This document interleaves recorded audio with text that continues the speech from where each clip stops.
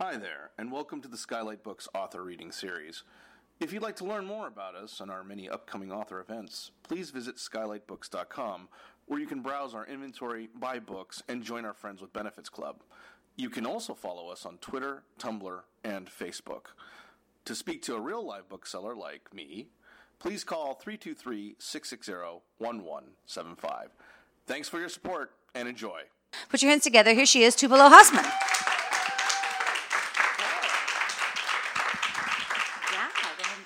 Either one. Hi, everybody. I asked for the tape. How's that feel? On my stool. Yeah, it feels secure. Okay. Thank you for coming and driving. And thank you, Christine. Sure. I'm excited about that ukulele business. I'm going to read for 17 minutes. Two sections from this book. One is just orienting you and these characters, and the other is a little bit of romance, maybe, depending on your definition of romance. I don't want to presume. Can you hear me? Okay. Just do a lot of this, you know. Okay. Here we go.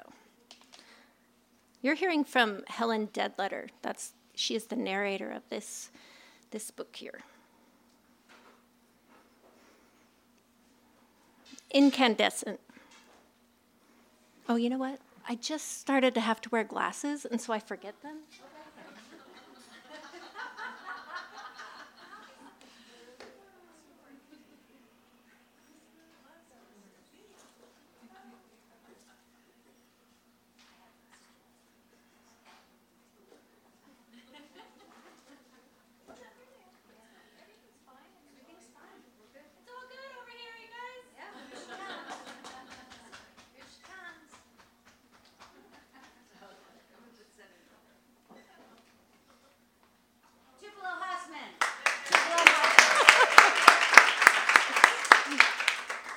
I mean, I'm very young. My eyes are not very young anymore. Okay. But look at now I look smart.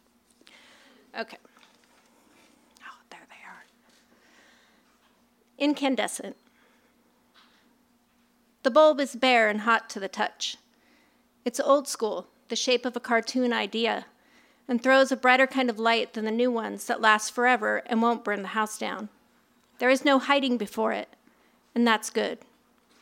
Mistakes are made in the shadows. Your only job, Tucker says when I sit down, is to hold still and not block the light. Then he unwraps a needle. He makes a big show of pulling the wrapper open, the way he's done with each of the wrappers already empty under his table. Sterility is a sign of his professionalism. I'm the third to sit here tonight, to take off my shirt or pull up my sleeve or turn the chair around and lean over it with my pants down. Now it is my turn to look at the wall and pretend to study the old map hanging there because I am so bored and I feel no pain. Tucker dips the needle into black ink, our only option, and as the needle touches the soft skin of my forearm, the motor of his homemade tattoo machine whirs out a word into my skin that is copied from my mother's own handwriting. It starts with a looping L, bent on leaving. I feel pain. The motor sounds like those in the sewing machines lining the tables in home economics at Rosary High. It's a gray noise underneath plastic, faint and determined. Next, an O. I am not bored. Then a comma, not unlike those that God supposedly favors in place of a period, not unlike their reminder to take a breath and carry on. But this noise is not the one we are used to hearing. The sewing machines with Rosary High girls bent over them, the way our sisters and mothers bent over them before, making the same aprons, napkins, placemats, tablecloths. That sound is the sound of the past. The sound of Tucker's motor is the sound of the future, with a capital F and a capital U. Low. Tucker saved money from 2 Rosary summers slinging tires at Fast Eddie's to buy the parts for this tattoo machine and for secret trips to Sky's tattoo shops to watch and learn. And then he took off. Whenever he sneaks home to visit, he posts up at Fast Eddie's, and so long as we pay for the ink and let him take pictures when he's done, our tattoos are free. Dickhead discount. He dips the needle, starts the second word, a small P. This is all completely illegal, of course, because Tucker can't get a license here. A little E. And because we're teenagers, a little T and A. The very last thing we have control over is our own bodies. A little L rising up like a sail caught in a wind. The last word. In Rosary, the kiss of God wetting a babe's forehead in baptism is the only approved bodily modification, because God doesn't make mistakes. A small R. If he'd wanted those words or flowers or birds, if he'd wanted that arrow on you, he'd have slung it there himself. A small I. As the little dot above the I takes the shape of the tiniest flower, I beg to differ. An S, an E, an R. If God has allowed the postscript of baptism, if he forgot something so important as salvation's own barcode, who's to say he didn't drop a stitch elsewhere? If Pastor Ted is doing his work at the baptismal font, it seems to me like Tucker might be doing his work here too, with his stolen batteries and clean needles, and the dazzling white light that chases out the shadows. This pot of ink might be just another font we dip into to add what God forgot.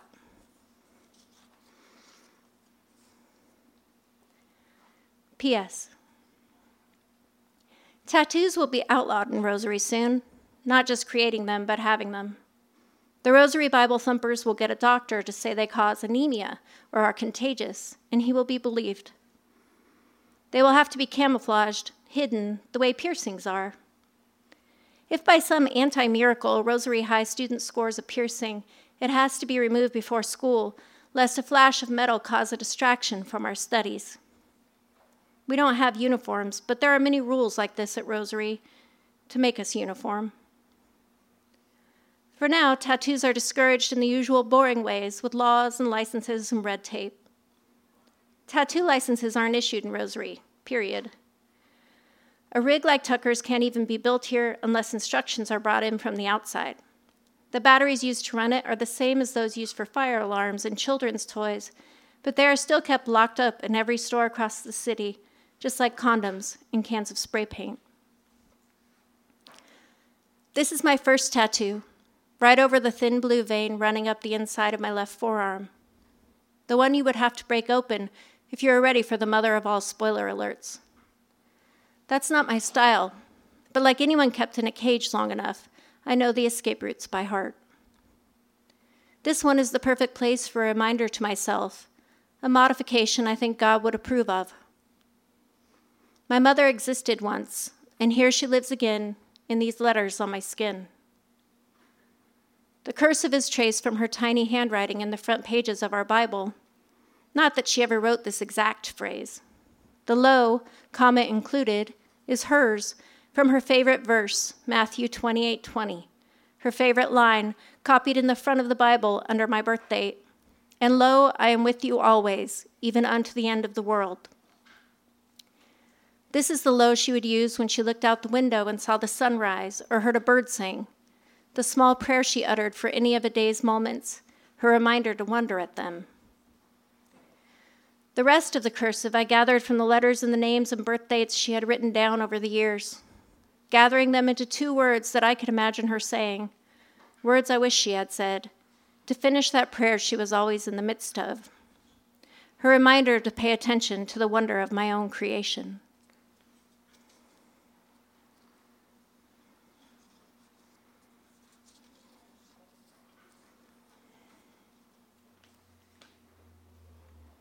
Be cute. Violence does help pass the time. In this way, Bird is like Rosary High's own time machine. A day might be dragging on, the clock clearly broken, And the next thing you know, Bird is smashing someone's head into a locker and it's time to go home. He usually reserves his best efforts for the thumpers, but sooner or later we all take a turn. Today it's mine, and I'm not alone. There's a new guy at school.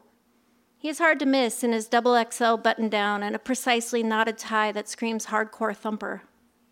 At least that is what I'm thinking as we pass each other in the quad, and he smiles down at me like he cannot wait to share the good news. His look is so sincere, so open, that even I am kind of caught up for a second. And this is the exact moment when Bird decides to welcome him to Rosary High by knocking his head and my head straight into each other. Hard. Hard enough that the new kid throws up chocolate milk and red licorice all over the three of us. A pretty weird diet for high school. Not that I know he's thrown up, because I'm passed out on the hot cement of the quad and dreaming of sugar melting in an easy-bake oven, the black scar ruining the pink metal, and my mouth watering. When I open my eyes, it's to Bird kicking this kid in his big, soft stomach, Bird saying, "You messed up my shoes, you pig." And the new guy not saying anything, even when Bird kicks him again, his chocolate and sticky red Converse leaving streaks on the fancy shirt, streaks that look like smears of shit and blood. And even when Bird kicks him again and shouts, "Is that all? What else is in you?" The new kid says nothing. And he still doesn't say anything when a girl I've never seen before either, with long brown hair and tight jeans, comes up behind Bird, flips her Technicolor bangs back, and says, "Spencer Doncaster?" Like she is taking roll.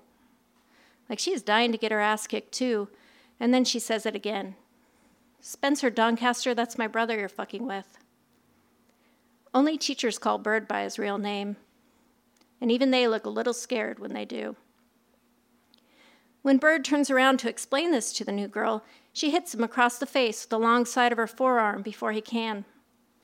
I am thinking that this is a really good way to break an arm, and I am hypnotized by the mess of silver bangle bracelets flashing and jingling in the sun as she swings back and hits him again.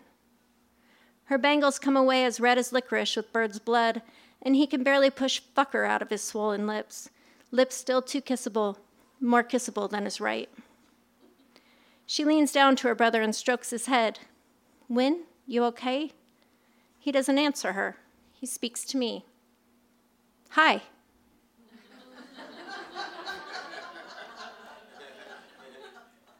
That smile again. "Hi," I say, "and you got a little something on your shirt." All I can manage before teachers are there with Jay, Rosary High's security guard, and we are all escorted to the principal's office.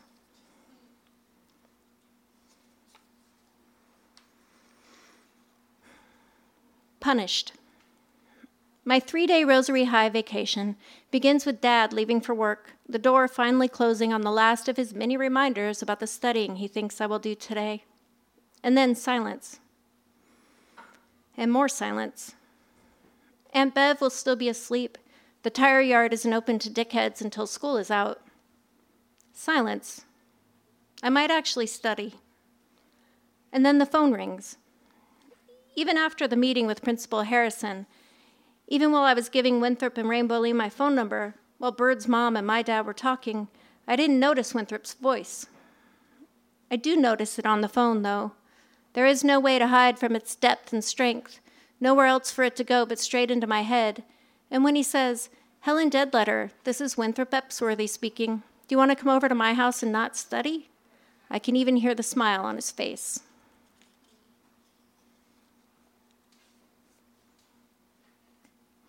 Masturbate Theater.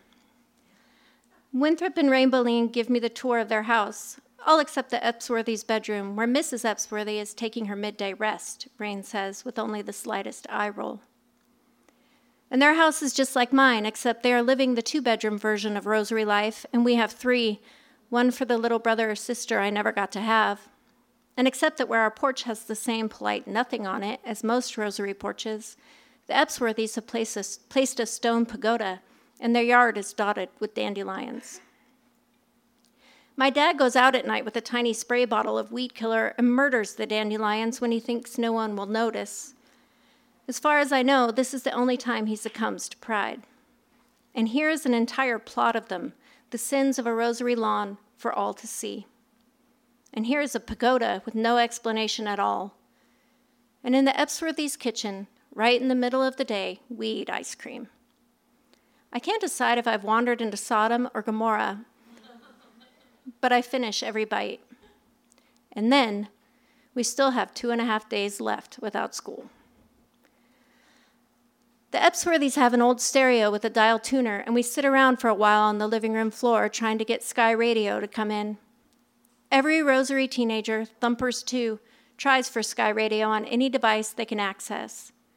It's worth listening through the static because the doctor and his sidekick talk about sex and answer questions about sex and make jokes about sex and have live porn stars on to talk about performing sex acts for a living. Like all of these sex-related actions are choices a body can make with no shame. And most important, the hosts give shout-outs to Rosary kids like they know we're listening, like they know what we're listening for. It won't come in, and I'm suddenly saying, I can get it at my aunt's shop if you want to come over there sometime. I don't want to explain Aunt Bev, don't want to lose these new friends if the fact of her will drive them away, but I think this thought after I've already opened my big mouth. Your aunt's the psychic, right? Winthrop says. And when I nod, barely, like maybe I can still hide this information by being non-committal, he says, cool. And then Rain says, as if she already knows about Aunt Bev too, but what are we going to do now? She kind of meows the now, like a bored little kid. It's like everyone they know is related to some witch or other, so my situation is no big deal. And the acceptance of these two people settles around me like dandelion fluff from a wish I didn't know I'd made. We could put on a play, Winthrop says. Rain jumps up. Meet me in the bedroom. In their bedroom, Wynn and I sit on the floor between their beds, and Rain comes in with a big metal box and shuts the door quietly so as not to wake their mom. A minute later, and we are surrounded by Mr. Epsworthy's collection of dirty books, reading lines out to each other, and I am laughing so hard, it feels like the first time. Speakeasy. After we have read through most of Mr. Epsworthy's stash on the first day of Rosary High porn camp, I invite Winthrop and Rain to the tire yard, which is kind of an awkward invitation to present. Hey, do you guys want to go to Fast Eddie's Tire Salvage and break the law with that guy who beat up Winthrop, a couple of weird girls, and an old perv? Is that something that sounds good to you? I don't put it quite like that.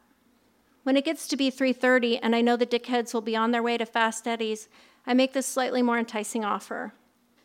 Hey, after school, some of us get together at the tire yard and drink beer. Do you want to go? Since Winthrop and Rain didn't rat Bird out in Principal Harrison's office, I know they will be welcome, or what passes for welcome in dickhead language. Allow me to translate. When we arrive at the tire yard, Bird nods at Rain and gives Winthrop a "what's up?" This is a standard greeting in many dialects, but when spoken at the tire yard to a newcomer, it translates roughly as, "Fellow traveler, you are welcome here." Bird doesn't expect an answer, and when he does not receive one, it is revealed that the Epsworthys must have encountered other dickheads in their travels and are familiar with our customs. We sit down, and Bird pushes the bag of beers at his feet toward us.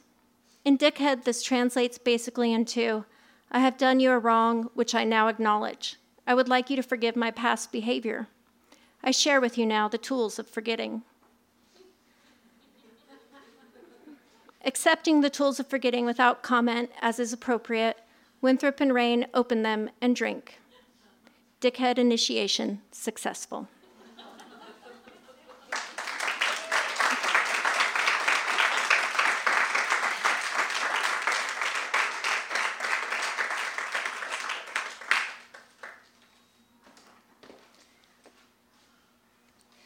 This guy.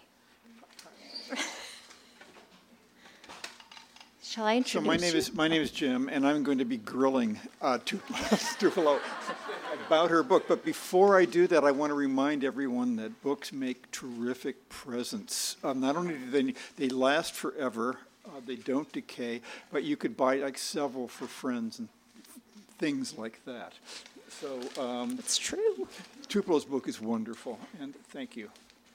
Yeah. Thank you. Do you guys know who this is? This is Jim Crusoe. Yeah. Oh, boy. He was. I'm thrilled. Anyway. I love your sentences so much. I love your paragraphs, but I'll tell you the truth. What really, really kind of thrills me are those short sections you do all the way in both your books. Why do you like them? And tell me about, fragments and things like that. I mean, I know why I like them, but tell me why you use them, okay? Well, I didn't know that was my way. When Girl Child came out, I thought I had an answer, and it was that book is about trauma, and trauma is fragmenting. And then I quickly realized that I did the same thing. And so now I think that's what comes naturally. So then, of course, because I like to be mean to myself, I think, well, maybe I'm not pushing myself hard enough to do something else. You're all therapists, right? Well, I like it too because it is trauma. I mean, it's sort of, to me, that segment, nothing stands in for the unspeakable that you don't put. But it acts in a way like a poem or like a dance, because what takes you from one section to the other is always a small surprise, and where you stop and where you start is really pleasurable. I mean, I love that kind of writing, so thank you for that. When you write, how do you have a process such as it is, or do you just start, or what do you do? Well, I start and it's good. Terrible. Yeah. And then I think after 30 pages or so, I have to ask if it's going to be a short story or garbage, or if I should keep going. And then maybe when I get to 80 or 100, I show somebody and start making notes. And then I make a lot of very tedious notes, very tedious like lists. What? Add this here, make this connection somewhere, thread this thing through, which is the worst. And I really obsessively go through the list, and I can't put it to bed without that. Maybe that's normal. Mm-hmm. Yeah. You revise a lot? Yes. Yeah, good. Yeah, a lot. And then, of course, readers help you revise. It's helping. Mm-hmm. So one of the other things that's interesting about all your work, in a way, is it seems to me that you write a lot about belief, or people who have it versus people who don't. And I'm thinking it's a double-edged attribute. So talk about that, if you would. I would. I didn't notice that. It's true. Okay, so your town's called Rosary, and you didn't notice that. That I do that often. I mean, I didn't know. I know I'm doing it in this book. I think there's just these performative ways of believing, and then there are these. Well, I'm judging. Okay, I'm just judging. But what seem more truthful, organic ways of believing, and maybe I'm calling out the hypocrisy. That sounds terrible and mean, but maybe that's what I'm doing. That's a bad thing to do. Yeah. So, but what I'm saying too is, I think belief cuts both ways. This book, she's in a town where people are basically thumpers, as you say, Bible thumpers, and it's very rigid, and they don't allow anything. And at the same time, I'm thinking that in both of your books, it's the character's belief that there's a way out that gets her out, or at least gives you the hope of getting out. And that seems kind of interesting and respectful of the idea of belief as well. Yeah, I'm so interested in that, in the people who decide they want a thing and then proceed versus, you go to two lists, basically. Here are the reasons why we shouldn't try that, and here are the ways to get to that. I prefer the ways to get to that. Yeah. I think that does inform everything. The other belief is the belief in the written word, which is a kind of a funny thing, because that also seems to be the way out. Is it the 14th Amendment or the Fourth Amendment that people hang in their trailers? The fourth. The fourth, Yeah. which is what, unlawful search and seizure. So in other words, here we are in people who have nothing at all in their lives, and what they put up on their wall, according to Tupelo, is the copy of the Fourth Amendment, thinking it's going to protect them I think it was the fourth. from unlawful search and seizure. I've seen this many times. Right? Yeah. I hope none of you have ever seen it. Don't go back to that neighborhood. But yeah, it's But it's thing. a great neighborhood because it's a neighborhood where people are struggling really badly, right? And your characters, the first, girl child, Rory, it's the Girl Scout handbook of all things that gets her through, kind of. Yeah. And here it's porn, Yeah. So it's this kind of exciting in a certain way to think about that. Right. Also, maybe these signs that Helen makes a lot of lost signs. So yeah, good noticing. Oh, thank you. Okay, well, one of the other things I noticed is that this has more of a plot. Why? Than your first book. I wanted to try, and it feels really like a lot of plot to me, but I've gotten some feedback so far since it came out that maybe there's just still not enough plot for some people. Oh. I know. I don't know. I mean, reviews are not a conversation, but that's informative to me because I felt like I was doing plot, Well, your job is not to give people what they want, right? Good thing. It's a good thing. Yeah. I'm doing my job. That's great. Here's a question. One of the things that I thought, it's sort of like two parts, but I'm interested in books I would recommend to kids as well. And this is a grown-up book, clearly, but I would force, I would take a child and lock them in a corner. and say you have to read it and you can't leave. What's the difference in your mind between a book for a kid and a book for an adult? I don't know the answer, but I feel like that's because I was raised in a questionable fashion. What do you mean? I mean, I was allowed to read everything. And YA wasn't a thing when I was a YA. I mean, if you're Y, it's all YA, right? I suppose so. Yeah. So, but it comes up, and Girl Child won this award that is, it's called the Alex Award, and it's for the best novels, not just mine, the best novels for, adult novels for young readers. So that, I didn't know that existed. And I tried to read some YA, technically YA after that, and I don't know. I don't understand the distinction. Yeah, well, I think the thing that separates your work from YA in some ways is the fact that it's so damn well written and so fun and pleasurable to a grown-up reading it. The thing I think that maybe puts it somewhat in that category is the fact that it's about trying to figure out where somebody stands in the world. And that seems to be, where they're also interested. Why do you like, because I think you do, and I think you're so good at it, why do you like using a voice of a young person? Working so hard not to psychoanalyze myself right now. Oh, go ahead.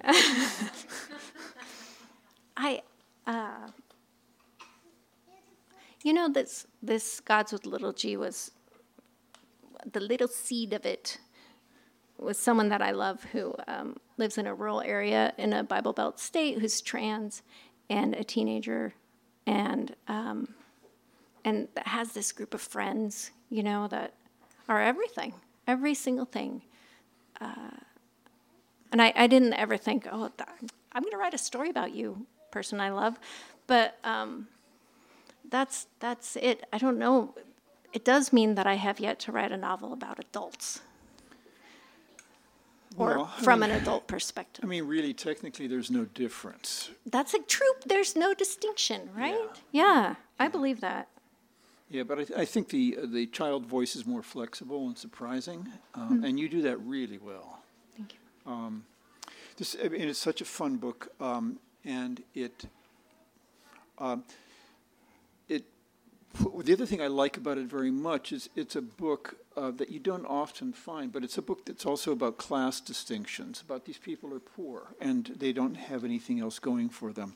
And I think that that's one of the funny conversations that's been lost in America for the most part. It's been put into other categories, but the fact that some people just don't have any money really affects the way they are. And it also affects their belief, right? Mm-hmm. Yeah. Yeah. Does anyone have any questions out here that you can throw in? And for example, Tupelo said that she really wanted to talk about the answer to climate change. I said softballs would be good, and this is what we came up with. Question for you. You mentioned the way that you read when you were young. Was there any book that you were aware of that you read that you thought, this book I want to write from reading this? No. But when my dad had a girlfriend, many girlfriends. My dad had a girlfriend who gave me James and the Giant Peach, and I really do remember going, this is really good, like with this some kind of, authority on what is good writing or not. And I hold that so dear. Just also, it's odd, but I had an opinion, and there it was. It took that. Yeah. I don't have a question, but I have a comment because I think it's amazing and hilarious. Tupelo and I are friends, and we were just using the restroom, and I was waiting for it to come out, and I was killing time by reading James and the Giant Peach. I'm thinking to myself, I have to ask Tupelo if she's read this, because that was also the book when I was third grade. Like, I can't believe this can be done with words. Yeah. Anyway, it's right over there. I will answer questions you don't even ask aloud. You just think them, and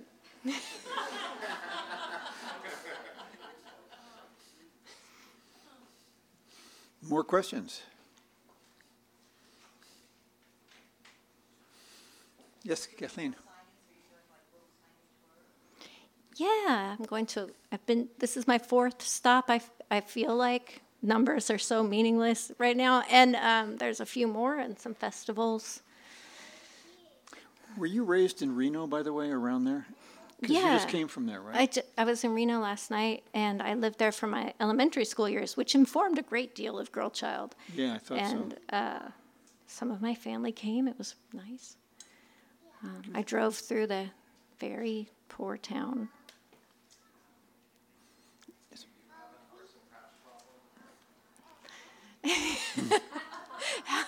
Helen makes paper flowers, not origami, but similar. She learned that from her mom. I don't do anything like that. I did recently learn how to use a hot glue gun without burning down the house. So, no. And Rory does paper flowers too, or there's paper flowers in Girl Child too. They're paper flower. They're alluded to, Yeah. but she doesn't create them. Oh no, there's a toilet paper flower. Oh, I've read that book. Actually, will ask a question. You said something really interesting about process and revision. You were talking about making lists, and I think about revision all the time because the inspiration piece is so fleeting as almost be non-existent. So I'm wondering if you could talk, like maybe quite literally about what your writing process looks like, quote, on the date May, if you don't mind, just because I think it's useful.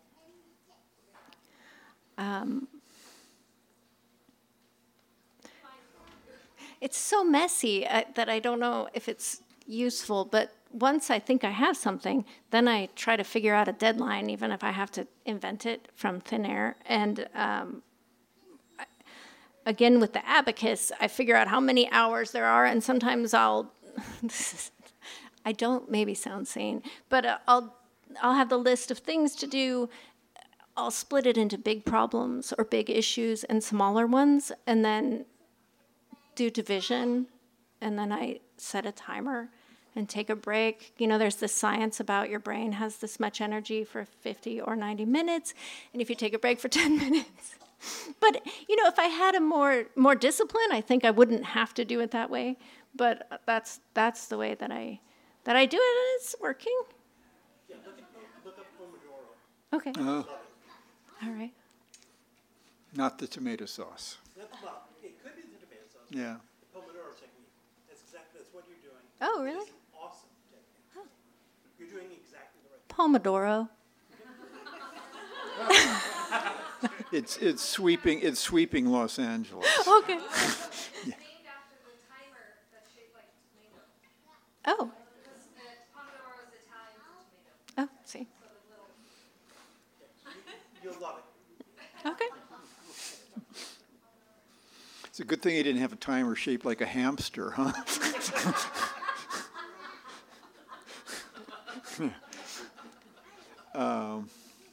Any other questions?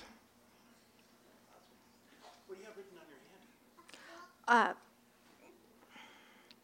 To call my friend Donna, I did not do that. To get money from the bank, which I did not do. And that my rental car is from budget.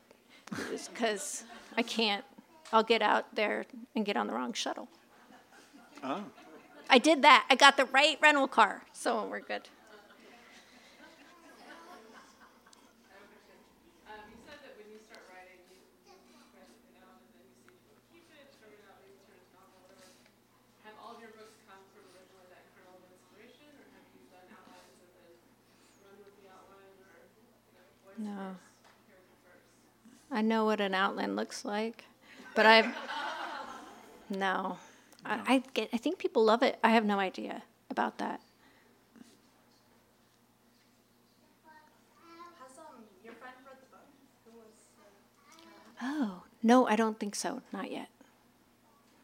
Not many bookstores there. I should send one. Yeah.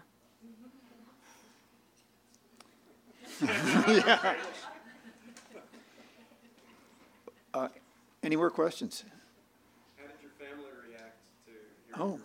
that's a good question. Oh, last night in Reno. So people cry a lot. There was a friend there that I hadn't seen since I was 13, and she grew up in this, it was gnarly, in this gnarly place, and she brought her mom and her older sister, and they were all just crying. And I was trying not to cry. And her mom, I said, I remember doing dishes at your house because my friend couldn't play until we did chores. And she cried more and said, I wish that's not what you remembered. And it was very nice. It was very nice. And then I'm going to go to San Francisco in a couple days, and I'll have most of my brothers will be there. And then what they're going to do, they're my older brothers, they're going to think that everything that I read is something that's happened to me. Yeah. Yeah.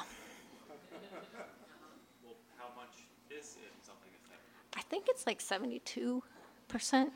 No.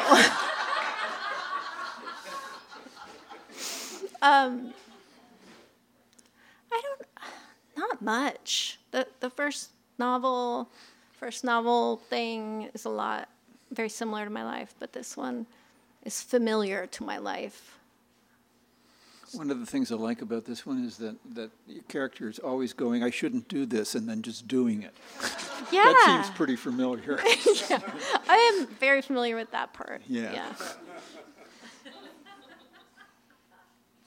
Okay, thank you all for coming. Thank Tupelo for bringing herself to us. Can I just say one more thing? And buy some books. I want to say one more thing. That and I'm not going to cry right now. So Jim Crusoe was my first creative writing teacher at Santa Monica College. I had dropped out of high school after all the mess, and I was still a mess. And I had no idea what I was going to do. And I was dead set on getting A's, and I had A's. And then the first night of your class, I think, he comes in, he's like, I only give B's. And I was like, oh, fuck. And I stayed. Yay me for losing that A. And I really did go, oh, this is what I'm going to do. And when I left Santa Monica College, I had applied to all these universities. I took my acceptance letters to Jim, And I said, where do I go? And he told me, and I did it. And then when it was time for grad school, I did the same thing, and he's very graciously told me what to do and was right again. And so that's why I asked him to be here tonight.